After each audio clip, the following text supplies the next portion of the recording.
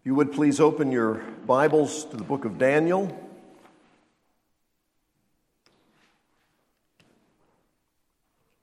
You will recall that Nebuchadnezzar, that very powerful, very egotistical, demon-worshiping king that God had raised up to punish his people, had been humbled.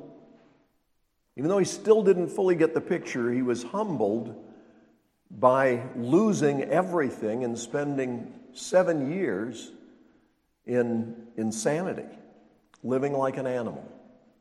But when he looked up and repented and gave honor to God instead of thinking that everything was about him, God restored him. And he made a widely published declaration that the God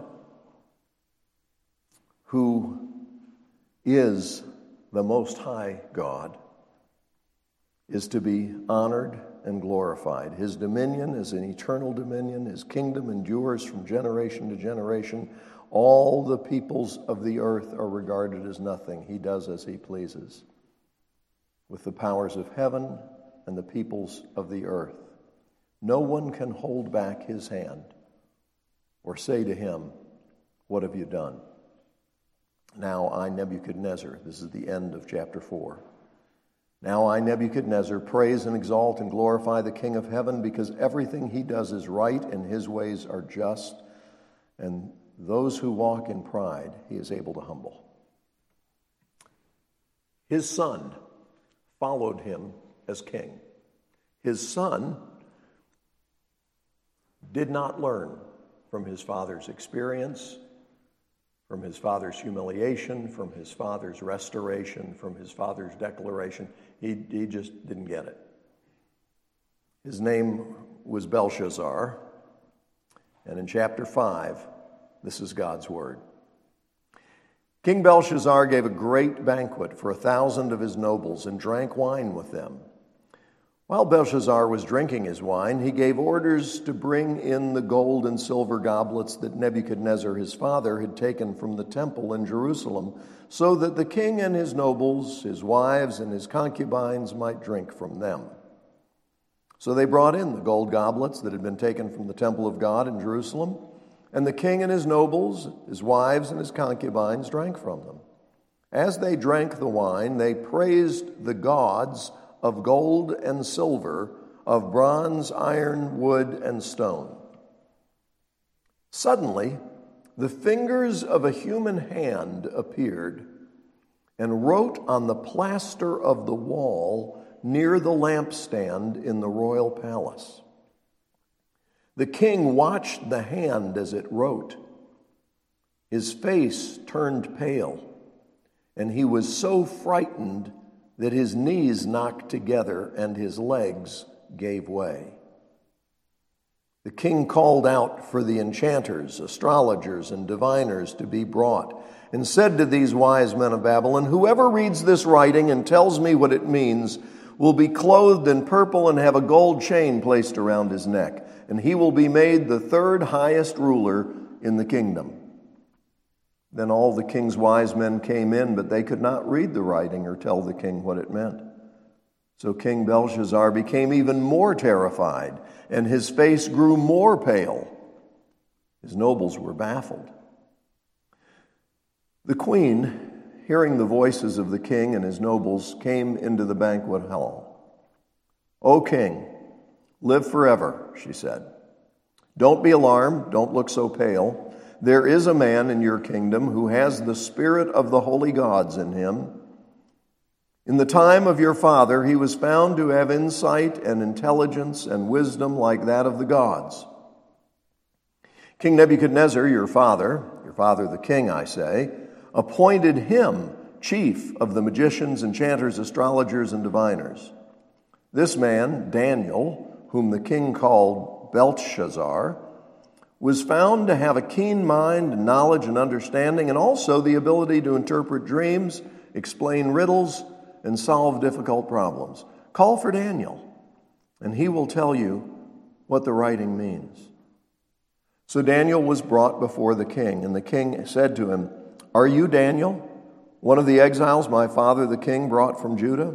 I have heard that the spirit of the gods is in you, and that you have insight, intelligence, and outstanding wisdom.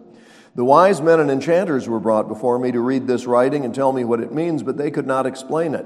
Now, I have heard that you are able to give interpretations and to solve difficult problems. If you can read this writing and tell me what it means, you will be clothed in purple and have a gold chain placed around your neck, and you will be made the third highest ruler in the kingdom." Then Daniel answered the king, "You may keep your gifts for yourself and give your rewards to someone else. Nevertheless, I will read the writing for the king and tell him what it means. O king, the Most High God gave your father Nebuchadnezzar sovereignty and greatness and glory and splendor. Because of the high position he gave him, all the peoples and nations and men of every language dreaded and feared him. Those the king wanted to put to death, he put to death. Those he wanted to spare, he spared. Those he wanted to promote, he promoted. And those he wanted to humble, he humbled.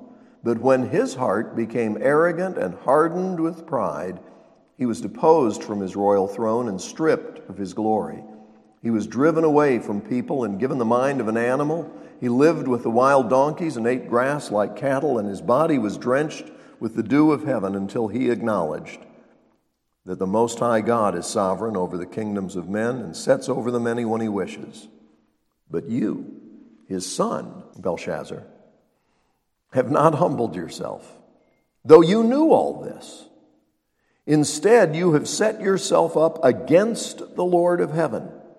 You had the goblets from his temple brought to you, and you and your nobles, your wives, and your concubines drank wine from them.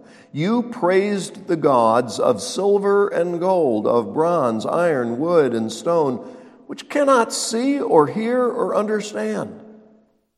But you did not honor the God who holds in his hand your life and all your ways. Therefore, he sent the hand that wrote the inscription. This is the inscription that was written: Mene, Mene, Tekel, Parsin. This is what these words mean. Mene, God has numbered the days of your reign and brought it to an end.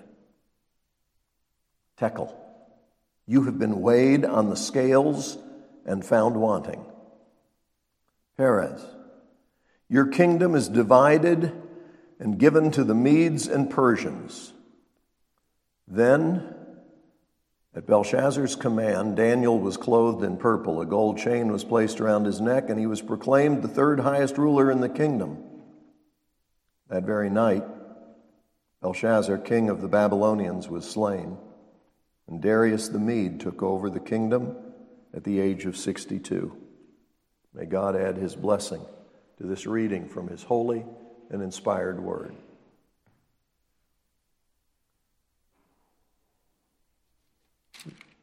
Here was a man who grew up with all kinds of privilege. He had wealth. He had fame. He was the son of the king. He was a big deal. But he learned nothing. I don't mean he didn't get good grades in school. I mean he totally failed to learn from the truth that so humbled his father. I mean, it was crazy not to learn from his dad going crazy. His father had been the supreme ruler, and he became like an animal for a period of 7 years. Where was this guy? He was still living like a prince. And then his dad finally got his sanity back and was restored to his position and told everybody, don't be arrogant. We need to recognize that there is a God who rules over all, and that what we have comes from him. And his son was like, yeah, whatever. He didn't learn. He refused to learn. And he became king, and he ruled for a while. Decided to use his wealth and position to give a huge party. And there were lots of people there. And they were having a wonderful time getting drunk. After they'd all been drinking for a while, he had an idea. Let's get the goblets that are gold that my dad took from Jerusalem, from the temple of that great God. And my dad put them in the temple of his God. Let's get those goblets and just use them ourselves. Bring those goblets here. I want everybody to have one. So now they're taking the goblets from God's temple in Jerusalem, which had been destroyed, and they're using them for themselves. And they're having a wonderful time. Until all of a sudden, something unexplainable happens. The king can see it. The others can too, but the king is riveted, watching as the fingers of a hand appear near the lampstand and begin to write on the wall. He doesn't recognize the language. And what is that hand? How is that happening? What's going on? He was terrified. And he should have been. Now, you will hear, if you pay any attention in this world, well, I think the handwriting is on the wall. But tons of people who use that expression have no idea where it comes from. This is where it comes from.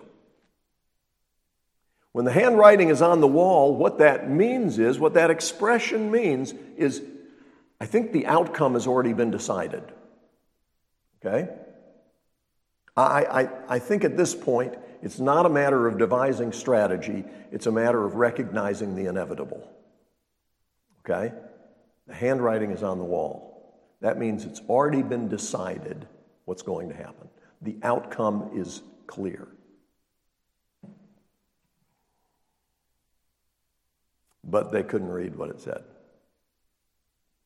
The king was terrified. He turned as pale as a white piece of paper. People could look at him and it was scary. And his knees were knocking together. You read the footnote on that. The suggestion is that in the original language, this may be a way of describing someone who has just soiled himself. That's how scared he was. He was terrified. And he didn't even know what it meant. He just knew this is not good. This is supernatural, and I can't figure it out. So he sent for all the top people in his kingdom who dealt with the supernatural. The sorcerers, the magicians, the enchanters, the people who made a living having contact with the spirit realm, because there is a spirit realm. It's real. But they were useless because they couldn't read it. They could see it. They couldn't read it. None of them. They consulted with each other. No answers. We are living in an age when that is increasingly a widespread problem. When people refuse to accept the truth, the next stage of deterioration is people get to where they don't even know what the truth is anymore. They lose what they had because they didn't use what they had. So they're no help to the king. But his mom, the Queen Mother, says, son, you look terrible. I know you're scared. Let me just tell you, there is a guy who your father used to count on, and the spirit of the gods lives in him. Now, did she understand good theology? No. The spirit of the gods, she's still describing it the way her husband had described it. They don't just believe in the one true God and know that all the other stuff, not real gods. Spirit beings, yes. Gods, no. But she says the spirit of the gods lives in him. You ought to get him to come and explain it. And it's interesting that rather than calling him by the name that he was assigned by Nebuchadnezzar, she refers to him as Daniel, because that was his name. And it didn't matter what other people called him, he still knew who he was. And by the way, you and I ought to take a lesson from that. What other people say about us does not determine who we are. What other people call you does not give you your identity. God is the one who gives you your identity. And Daniel's name was a reference to God. The El, E-L, in his name was a reference to the God who is God. And this Belshazzar name, which was awfully like Nebuchadnezzar's son, those names were references to a pagan deity, which is no God at all. So the Queen Mother says, this man Daniel, whom the king, that is your father, called Belshazzar, was found to have a keen mind and knowledge and understanding. Call for Daniel, and he will tell you what the writing means. So Daniel was brought in, and Belshazzar says to him, are you the guy? If you are, and if you can tell me what this means, you'll be rewarded tremendously. This is a promise from a man who's about to go off a cliff. Okay? Listen, buddy, I'll take care of you.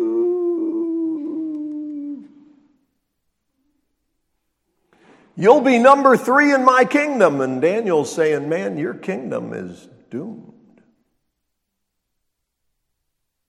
And he tells him why. He says, you didn't learn anything. You saw what happened to your dad, and instead of learning and saying, I don't want to repeat the mistakes of the previous generation, I don't want to be like that. I want to learn from what they went through, and I want to do it right. I'm going to worship the God who is God. No, not this guy. He was a party animal. Oh man, was he fun. Now that he was king, he had access to everything, including the temple of his father's God. Folks like this, ultimately, they may talk about this or this or this, but ultimately it's just self-worship. They put themselves as number one. And if you live your life thinking that it's all about you, I guarantee you the outcome has always been the same for everybody who did that. Destruction. Guaranteed. So, Daniel tells him, this is what happened with your dad. You refused to listen.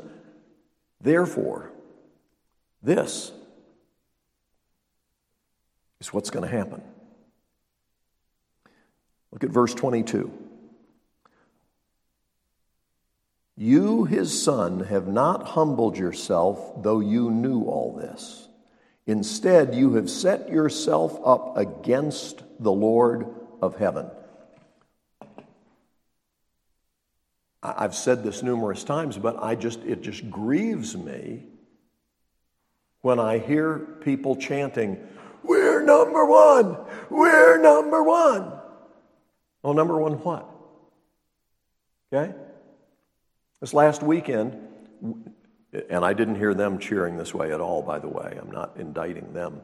But this last weekend, we had on campus the number one ranked girls soccer team in the U.S.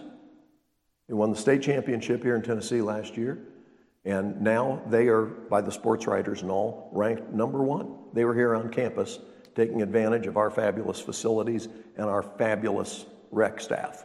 Isn't that tremendous? You don't know how blessed you are. They came here to do the adventure rec stuff and to do stuff down at the shelter, and it was wonderful. Okay? But they weren't ranked number one in the U.S. last year or the year before. And I hope they come out on top this year nationally. I think it'd be really cool.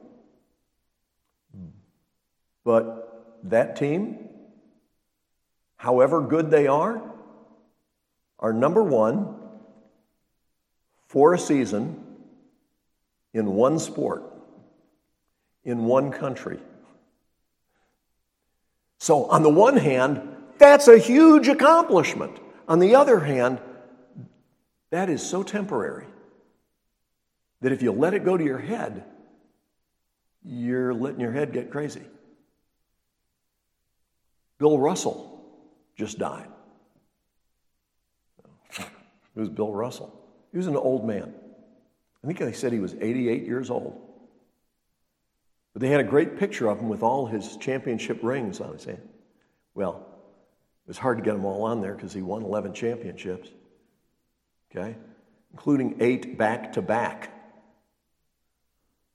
Wow. Wow, that's impressive. Yeah, it is impressive. NBA champ, okay? Great basketball player. Remarkable man. And did you notice the first part of what I said? He died. He died. You know what's going to happen to every top athlete? They're going to die. You know what's going to happen to all of us? We're all going to die. So the question is, what comes next, hotshot?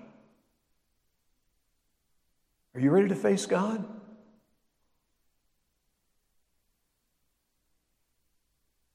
Don't think for a minute that you're going to be the exception. Please understand, we all have to face Him. And there's only one place of safety. And that is in Christ Jesus. Because if you and I got what we deserve, it would be destruction. So, Daniel reads what is written to him. He says, "You did not honor God, the God who holds in his hand your life and all your ways. Therefore, he has sent the hand that wrote the inscription. This is the inscription that was written. Mene, Mene, Tekel, Parsin."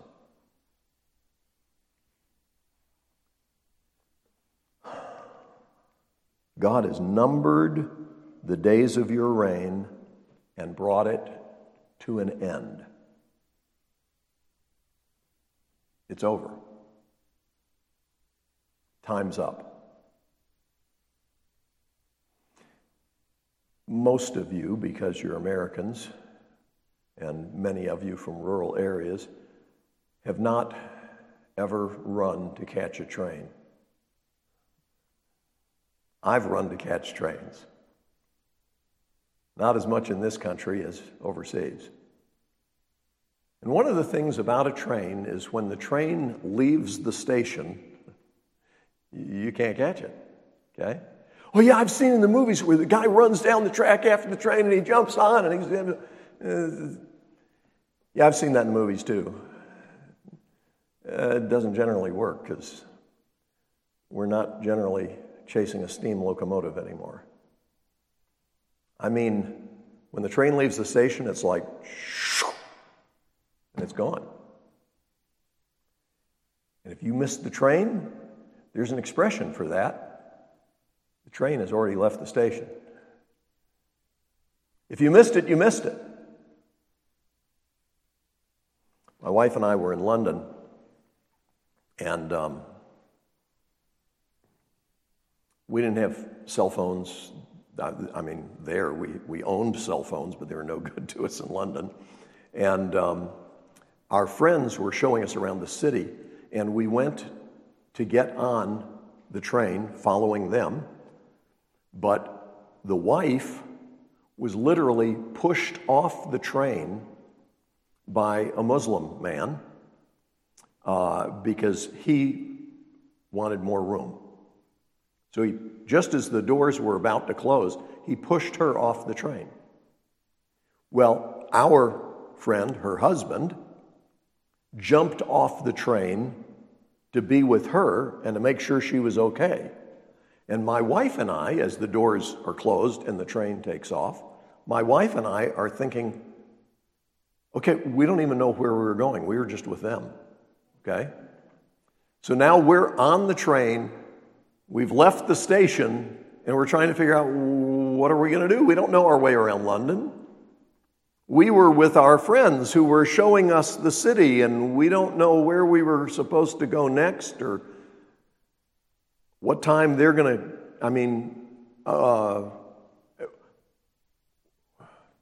I don't know their number. How are we going? They can't call us. We can't call them. We don't know. This is terrible. But let me tell you something. When the train has left the station, the train has left the station. You're either on it or you're not on it.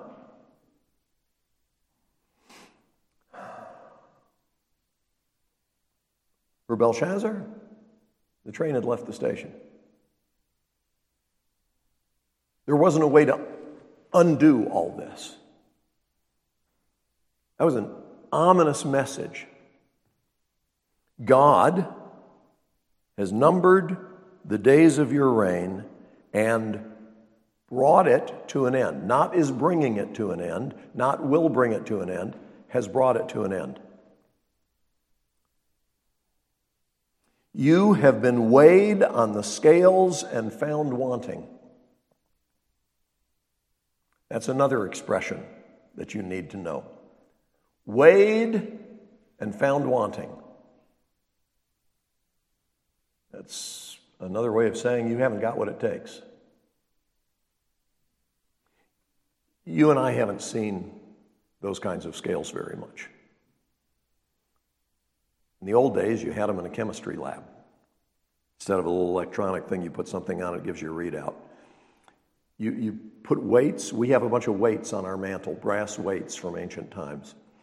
And you would put weights on this side, and then you would put what you were measuring on this side, and when you got it to balance, you knew how much you had over here. Okay? And that was done with food. That's why the book of Proverbs says that God despises false weights. Some people, in order to cheat in business or in banking, would use a weight that said it weighed this much, but it didn't really. And so you could put that weight on this side and then give the customer less than they were entitled to. Okay? That's the kind of weighing that's being described here. It's saying, you don't measure up. There was a person in some amusement park here in this country who was just furious with the amusement park because his daughter was humiliated by having to step onto a scale to see if she could ride the ride. And she was over the weight limit. And so they had to turn her away. Well, she was humiliated. Not only could she not ride the ride, but she couldn't ride the ride because everybody saw how much she weighed. She was only 5 pounds over. And it was like, come on, can't you? And the answer is no. Why?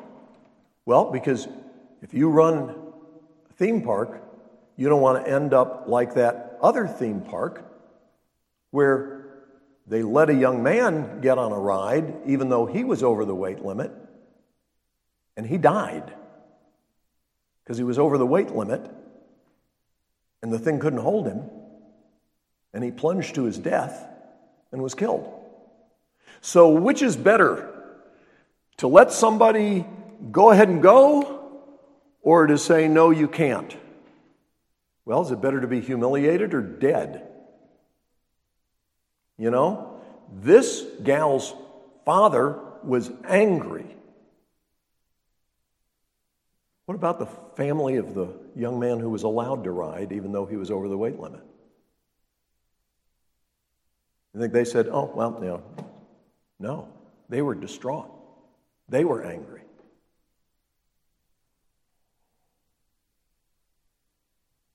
What about when I took my grandchild to an amusement park and you had to be this tall? And the kid goes over and stands on their tiptoes and they're still not tall enough. Well, Grandpa can't do anything about that. Grandfather has to say, I'm sorry, but hopefully next year. You either measure up or you don't. Guess what? When it comes to God's standard, all of us have fallen short of the glory of God. Nobody measures up. It's not like, well, okay, these people over here, God says, you guys are good. Never sinned, have you? I'm proud of you. No, all of us have fallen short. But some people, like Daniel, and we'll see this as we go on in this book, some people like Daniel who were very careful to do what God said still knew that they fell short. Do you know that about yourself?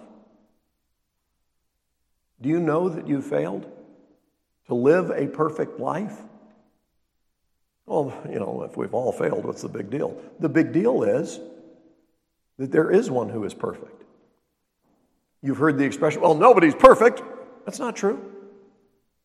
You're leaving out the most important figure in the universe, the creator of all things. He is perfect. He is perfect in all his ways. So when we say, well, nobody's perfect, we're saying, you don't matter. Well, no, I didn't mean it like that. I just meant all of us have sinned. Oh, well, okay. Because we have. But that's why we need a Savior, and that's why God provided a Savior.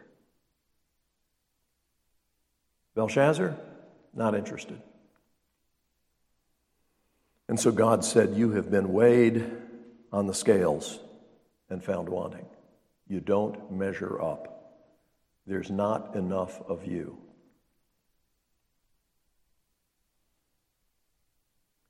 There's an expression going around in current society.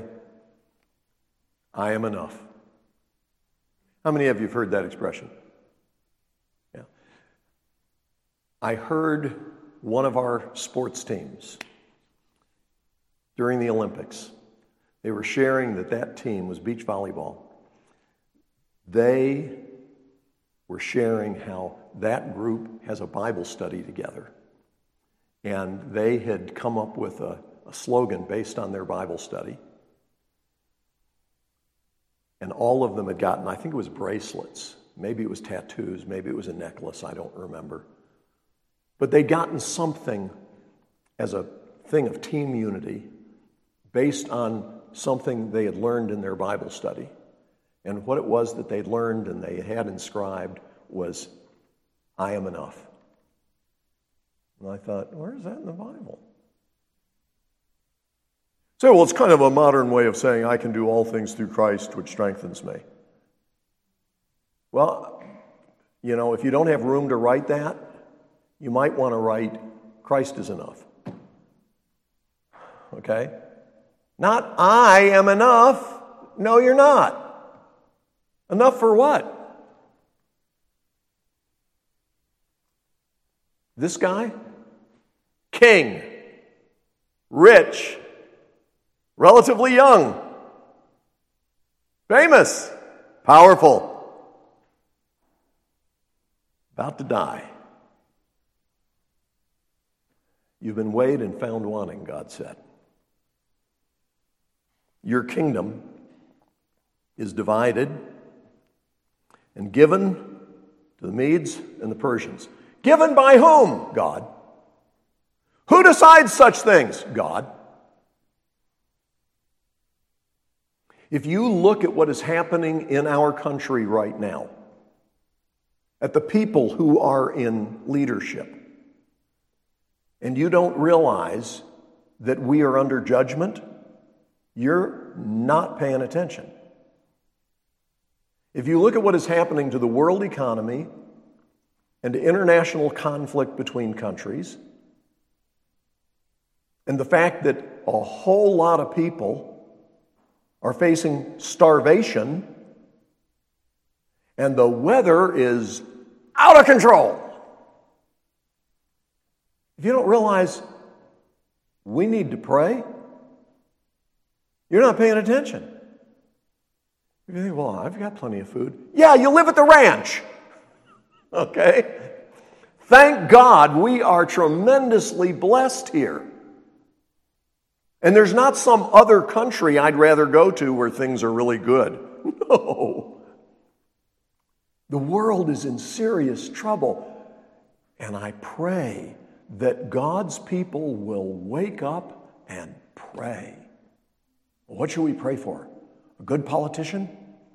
Pray for repentance. Pray that God will change hearts and lives and draw people to himself, and that folks will want to do what's right instead of all the insane perversity that is everywhere in our culture right now. We have a health crisis in New York City. Monkeypox. Ooh, sounds gross. It is.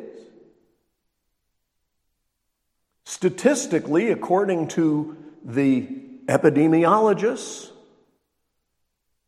it is currently being spread overwhelmingly through sexual transmission, especially among homosexual males. That's the place where it's spreading so rapidly. The thousands are now infected. Has anybody told those guys to stop doing that? No. In fact, if you report what the doctors are saying about where it is spreading most rapidly, that is considered an attack on the gay community. I just have one thing I want to say in response. Follow the signs. Just look. Does it occur to anybody that maybe we shouldn't be behaving like that? Does it occur to people that if folks would do what God says, we wouldn't have these problems? Or are you kind of singling them out? No, I'm not singling them out. I think given just a little more time, the picture in the news service is of a bunch of women holding up signs demanding the vaccine for sex workers. What's that? Prostitutes. The women are saying, we don't want to get it from them, so vaccinate us against the monkeypox vaccine. Well, what if we were to tell them you ought not to be doing that either? Well, who are you to judge? I'm not anybody to judge, but why should I pay for you to have a shot so that you can keep doing something that is inherently dangerous? Do you understand? We don't ask here what your preferred pronouns are because we speak English. Some of you are like, I don't even know what he's talking about. I'm so glad for you if you don't. I'm just telling you we're living in a world of insanity when the number one collegiate swimmer on all the women's teams is a guy. Okay? Don't say that. Another news story this morning. A trans woman who was a criminal. Now, trans woman means not a woman. Who was a criminal was put into the detention facility for women and had to be transferred out after she impregnated 2 of the women in the facility. How could that happen? Because no matter what chemicals you take or what surgery you have, it doesn't change who you are. It doesn't change who you are. Say, well, but he must not have had a lot of the chemicals and surgery yet. Yeah, but our current government says if this guy with a white beard decides he's a woman, everybody's supposed to say, yes, ma'am. You know why? Because our government is being run by totally rebellious, God-hating imbeciles. Pastor Wood, you're getting political. No, that's not a statement that's political. That is a statement that is sane. It is insane to think you can just, and we've been saying it for years. I haven't, thankfully. But our society has been saying it for generations now. You can be anything you want to be. No, you can't. I wanted to be 6'4". I did. Well, stand tall. If I do, I'm 6 feet.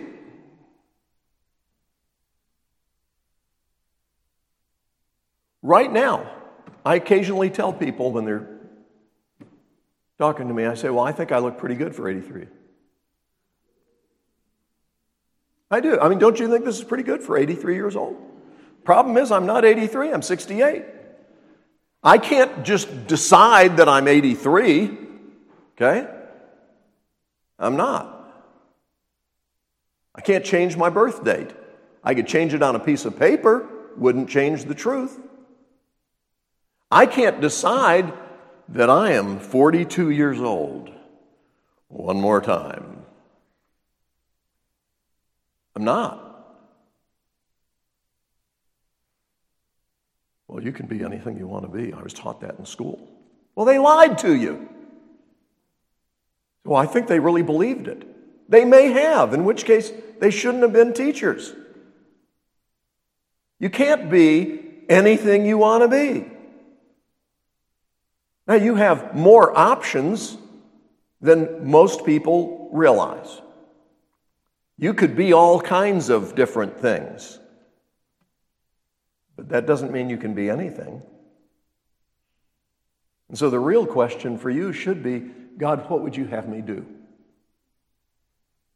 This guy, having heard, and get this, having heard what Daniel said, apparently still didn't believe it or change his behavior. He didn't repent. Daniel said, keep your rewards for yourself. Give them to somebody else. I don't want it. The king said, put the purple robe on him and give him a gold chain. And buddy, you're now the number 3 guy in the kingdom. He'd just been told his kingdom is over. But he's not believing it because that would be stinking thinking. You know, that's negativity. I'm just going to think positive. Okay? And you're going to be number 3 in the kingdom. How's that? Daniel was not impressed. And before the night was over, Belshazzar was dead. Dead. And then he had to face God. He did not repent. He just tried to act as if everything was fine. And it wasn't. That is the definition of crazy. That very night, Belshazzar, king of the Babylonians, was slain. He was killed. And Darius the Mede took over the kingdom at the age of 62. The Medes and the Persians divided the kingdom of Babylon, and Darius the Mede is the next one who's going to rule there. And Daniel is still serving God. Let's pray. Father, we want to serve you. We live in a world where most people don't. They not only don't do what you say, but they're not even interested. And yet we thank you that in mercy, you sent Jesus to save all who will believe. Help us to repent of our sin and trust in you and believe what you say and walk in the truth, and we will give you the praise in Jesus' name. Amen.